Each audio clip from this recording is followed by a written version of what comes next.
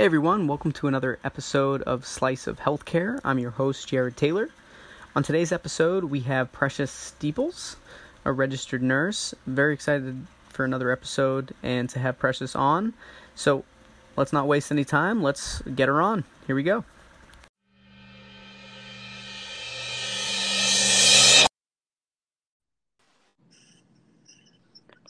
Hi, Precious. Hi, how you doing? Good. Thank you so much for joining us on the Slice of Healthcare podcast. Thank you for having me. Absolutely. How was your day today? It was good. I had an exam today, so you know how that goes. Stay up all night studying and then finally get it over with and then have more studying things to do. So that's just been my day, nonstop.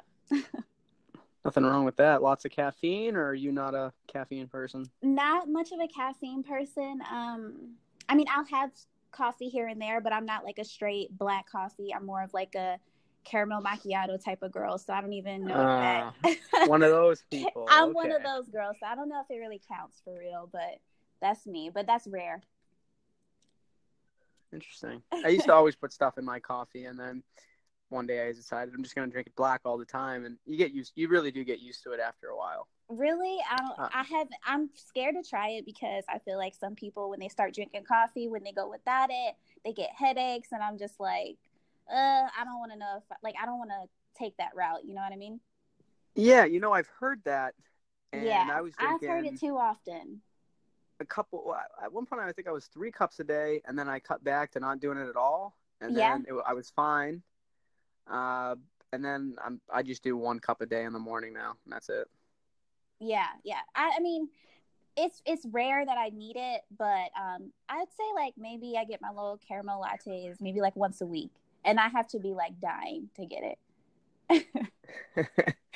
So there's that, but that's how I survive. Very nice. Push through it. Love it. I think it would be great if you could start by telling the audience a little bit about yourself, and we can go from there. Okay. Well, as we all know, my name is Precious. I have been a nurse for closer to 4 years. I've worked in a varied amount of different arenas in healthcare. So I started out as a new grad, working in like acute care med surge, and I did that for just a short amount of time. But then I realized that I really wanted to get into critical care and expand, on my skills and critical thinking and, my experience. So then I transferred to a trauma ICU unit and got a lot of experience there with gunshots and train wrecks and car wrecks and anything that you can imagine. I've had a brain in my hand, like just crazy, great experience. But then I got the inkling that I wanted to go back to school. So I figured, being a primary care provider and being a nurse practitioner, I kind of really wanted to see the children's aspect of things. So I transferred to a children's pediatric ICU. And that's what I've been doing for about a year and a half now. And now I've kind of expanded my role and transitioned into a float pool position. So I not only go into the PICU, I go into the neonatal ICU as well, or the NICU. And I will be being cross-trained into the cardiac, pediatric ICU as well. So I've kind of dabbed in a lot of different areas, but I'm grateful for it because I feel like it's truly contributed to my experience and just my background, and knowing a little bit about a lot versus knowing a lot about one little thing. I truly believe that helps as a nurse and just with your just being solid, So that's kind of where I'm at. And then I'm also in grad school now. I went to Georgia State University in Atlanta for undergrad, and I truly love my school. I wouldn't go anywhere else. I'm like a diehard Panther fan. So I'm back, and currently in semester 2 out of 7. So I'm just making it work. How do you manage your time? Like, how do you deal with any levels of stress that come up? Oh my God. Tons of stress. I mean, it's just one of those things, like, it's just kind of like, you can't even explain it, but I'm going to try to do my best. I haven't done the best job. I'm kind of like isolated from everything. I don't really, well, I'm kind of an extroverted introvert anyway, so I don't really do that many things, but I've like taken a toll back from like hanging out with my friends. But I do try to like make time for that, but it's hard. It's difficult. But I would say the one thing that helps me manage my stress the most is working out. I am in the gym, at least 3 times a week, even if it's just for like a short 15-minute cardio run, I'm in there doing something. So working out really helps a lot. I do have a great support system. My mom helps me, just with my dog. Like when I'm going to the library and I'm there for 8 hours, typically from like 12 to 8 p.m. when they close, my mom will watch my dog so she doesn't have to stay here and look at the TV by herself. So little things like that have truly helped the process. I've also, like I said, transitioning into this flow pool role. I have went down to like part-time with my hours, so I'm not working as much. I'm still working like mostly 3 days a week, but a lot of the weeks I'm doing like 2 days. So I'm not consistently working a full 36 hours every single week. Interesting. Yeah. And then I pray, of course. Very nice. Always. Yes. Could you tell us, I think your story too would be especially great for a variety of healthcare professionals, but even a big focus too is these students right now, right? Yeah. Having them have a mentor type, someone they can look up to, see how they're doing things. How would you break down your day to day? What does it look like? Well, it's an ongoing thing. I mean, it's not something that I can have, and I should, but it's not something that I have like a set schedule for every single day. I can say that my plan is to always wake up, not stay up so late for one, because I'm a day shifter. Night shift is not for me, but try to go to bed early, wake up early, do my workouts in the morning, give myself like a 2-hour period. So maybe do my workout from like 6:30 to 8:30 and make some breakfast, get the dog together, and then start studying by like 11:30 a.m. And I'll take breaks. I'll cook lunch and everything. And then I will just study until around 10 o'clock. But I take large breaks in between. So I think as long as you're not neglecting yourself in the process, which is something that I had to learn the hard way, where I would go for periods without eating, without drinking water, and just getting headaches. And, I finally had to learn, like, you have to take care of yourself throughout this process and really just, eat. That was my biggest thing. I just wouldn't eat. So definitely eating and feeding your brain cells. And I think when it comes to studying, doing a little bit all at once, like just say we just had a lecture today. So tomorrow I might skim through my notes, or when I'm at work, I'll skim through my notes. I'm not like trying to memorize it right then and there, but I'll skim through things so that little pieces of that information stay stuck in my brain when I go to like take an exam or really study for real. I already picking up pieces of what I've skimmed through. So that's helped a lot. Interesting. 2-hour workout, huh? Wow. Good for you. Yeah. Most like an hour and a half. Yeah. Mostly. I have my little like fitness plans that I follow and stuff like that. So that kind of keeps me busy and like elongates the time. Because typically if it says 3 sets, I'll end up doing like 4. So I just try to push myself. But it's been hard managing working out and school for the summer, because you're going from a 14-week course to a 7-week course, and it is rather difficult, but you just got to make it work. Good for you. I used to be at a point where I could do that a lot, and then I don't know what happened. You get tired and things come up, and it's tough to carve it out, but I guess it's just about being consistent and trying to stick with it and find some time to do it, right, at some point. Because I found that like when I wasn't being like consistent, I wasn't happy because I wasn't doing something for myself. Self-care is huge. As providers, like we're always taking care of other people, but not taking care of ourselves. So I started going to get facials. I just got a facial yesterday, me working out, that makes me happy. That's like my safe place, my safe haven, getting my blood and endorphins and adrenaline going. Like, that's what makes me happy. So I just had to stick to it because I'm like, I have to stop looking at these books. Sometimes I'm over it and I just stop. Oh, jeez. So, I mean, I don't know if that's the best advice, but I think self-care and taking care of yourself is the biggest, like, route to be successful in school. It really is, because I used to go balls to the walls and just, like, put my face planted in a book and just, like, there for 12 hours. And that's just not healthy. It's just not. And you're really not taking in anything that way. So doing that and then switching up the environment. Like I said, I go to the library, I go to coffee shops. I try not to stay on my couch because I feel like I don't remember or retain the information best that way. But I do feel as if being in the library, however you study best, is what works. Great. What are some of your goals? Well, I would love to leave the state of Georgia when I graduate in 2020. I'm not sure where yet. My heart is on the West Coast, but we'll see.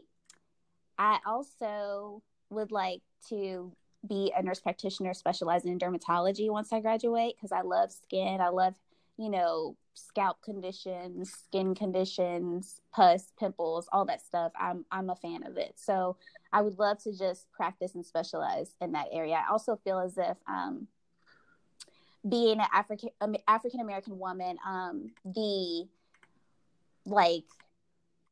there's not many African American women in dermatology, and there's a lot of things that African American women are suffering from with their skin and they're uneducated about. For the longest, I didn't know I was supposed to wear sunscreen.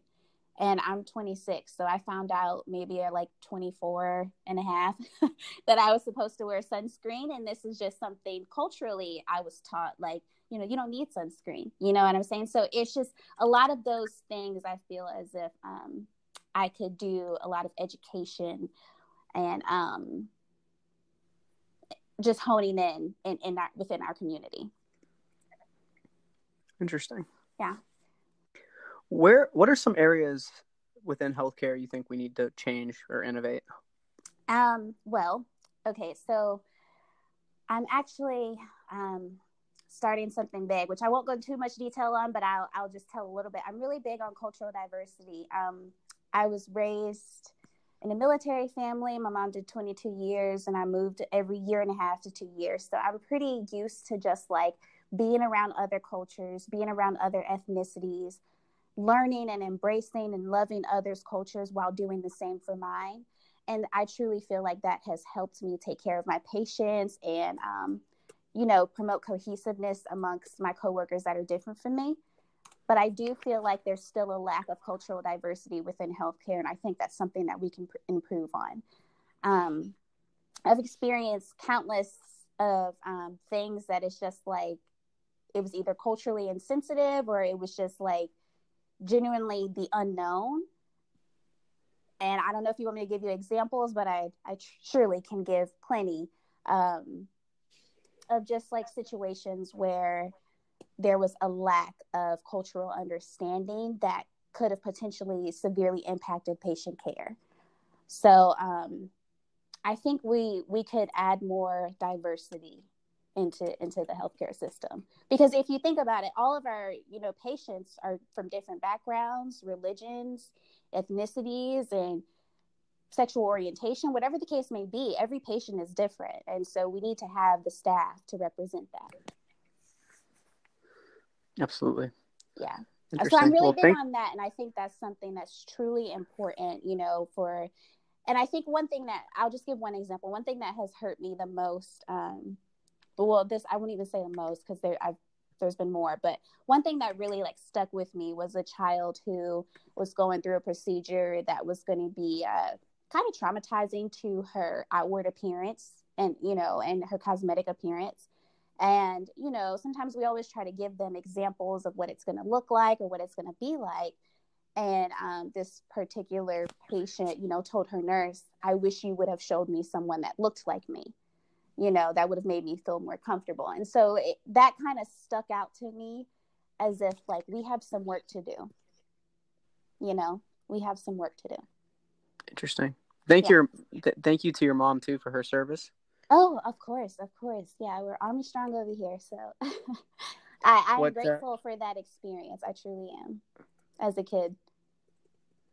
I haven't met everyone I meet that comes from a military family is one of the nicest people. So thank you for sticking with the trend. Oh, well, thank you. I appreciate that. Like I said, I mean, I hated it at the time because I was always leaving my friends, like literally always leaving. I would get close to people and then I would have to leave. But now I see how much that has helped me because I grew up around, a bunch of people that weren't like me. And now I'm taking care of these patients that aren't like me, and I'm working with a bunch of people that aren't like me. And that means that I can truly relate to anybody. And I feel like that makes a difference, when you're providing care, because people can see that, you're different and that you can try to understand them. Even if you don't understand, the fact that you want to understand is what's even more important. Very interesting take on that. Yeah. Yeah. Sounds it. Very interesting. Yeah. What are you passionate about besides nursing? Fitness. Definitely fitness. Definitely cultural diversity. I'm sorry, I'm like repeating so many things, but this is true. This is what I'm passionate about. I'm passionate about faith, fitness, unity. I would say traveling, and those are the main things. Definitely just like seeing things and exploring and not being stuck in a bubble are some of the things that I'm most passionate about. But like I said, I love to travel. I love working out and going to church. Those are just kind of my things. Hanging out with friends. I love all those things. It's good to have. I mean, and you want to know what's crazy too? A lot of what you said correlates with what one of your biggest passions is, being nursing. I always find there's usually a direct correlation between what you're passionate outside of like your core thing, and then you're going back to your core thing that you are so passionate about. Yes, most definitely. What advice would you have for students? Oh, sorry, what were you gonna say? Well, sorry, I was just gonna say, like, for me, it's like I can't tell people how to take care of themselves if I'm not taking care of myself, so as far as dieting, as far as fitness and health and exercise, because a lot of the stuff that people experience, if it's chronic, are all like diet and exercise related. And if you could, make some changes to your, daily things that you're doing, you could see some improvement in your health. And so that's another thing that I'm really, passionate about, is just preventative measures when it comes to health. Interesting. Yeah. Very interesting. I want to wrap up, Precious, by you telling the audience where they can follow you, okay, where they can get in touch with you. What are some of those sources? So always Instagram. That's like something that I check, on the regular. So that's at FitNurseP, FITN as in nurse, fit nurse, and then P as in precious. That would be my Instagram. And then I also have a website that comes directly to my email when you comment or ask questions on it. And that's www.fitnursep.com. I'm on Facebook as Precious Gabrielle Steeples. And those are pretty much the social measures that I use when people have questions or want to contact me. My email is also linked to my Instagram account. So I'm pretty easy to get in touch with. Great. We'll include those in the show notes as well too. So and we'll tag you in the post once it comes out. Awesome. Very excited for it to be released. And once again, I want to thank you so much for coming on the Slice of Healthcare podcast. It was great having you and hearing your story and where you're at today. Yes, and I thank you guys for having me. And this was a wonderful opportunity. And in any way that I can help, I'm available to do so. So I'm very appreciative. Thank you. Thank you so much. Well, enjoy your evening, and we will talk soon. All right, you as well. Thank you. Thank you. Bye.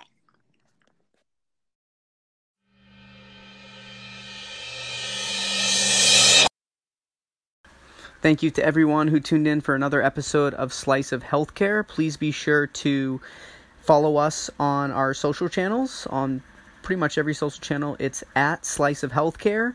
On Twitter, it's at Slice of HC. We don't use that much, but we will answer if anyone tweets at us or sends us a message there. Also, for those of you that are listening on iTunes, please be sure to head over to iTunes, leave us a rating/review. We'd really appreciate the support and feedback. And if you're interested in being a guest on the podcast, please reach out at sliceofhealthcare@gmail.com or send us a message on Instagram or any of our other channels, and we'll get right back to you. Thanks, and everyone have a great day.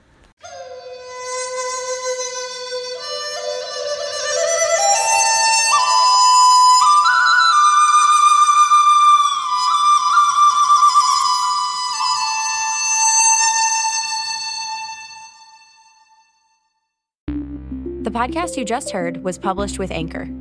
Got something you want to say to the creator of this show? Send them a voice message using the Anchor app, free for iOS and Android.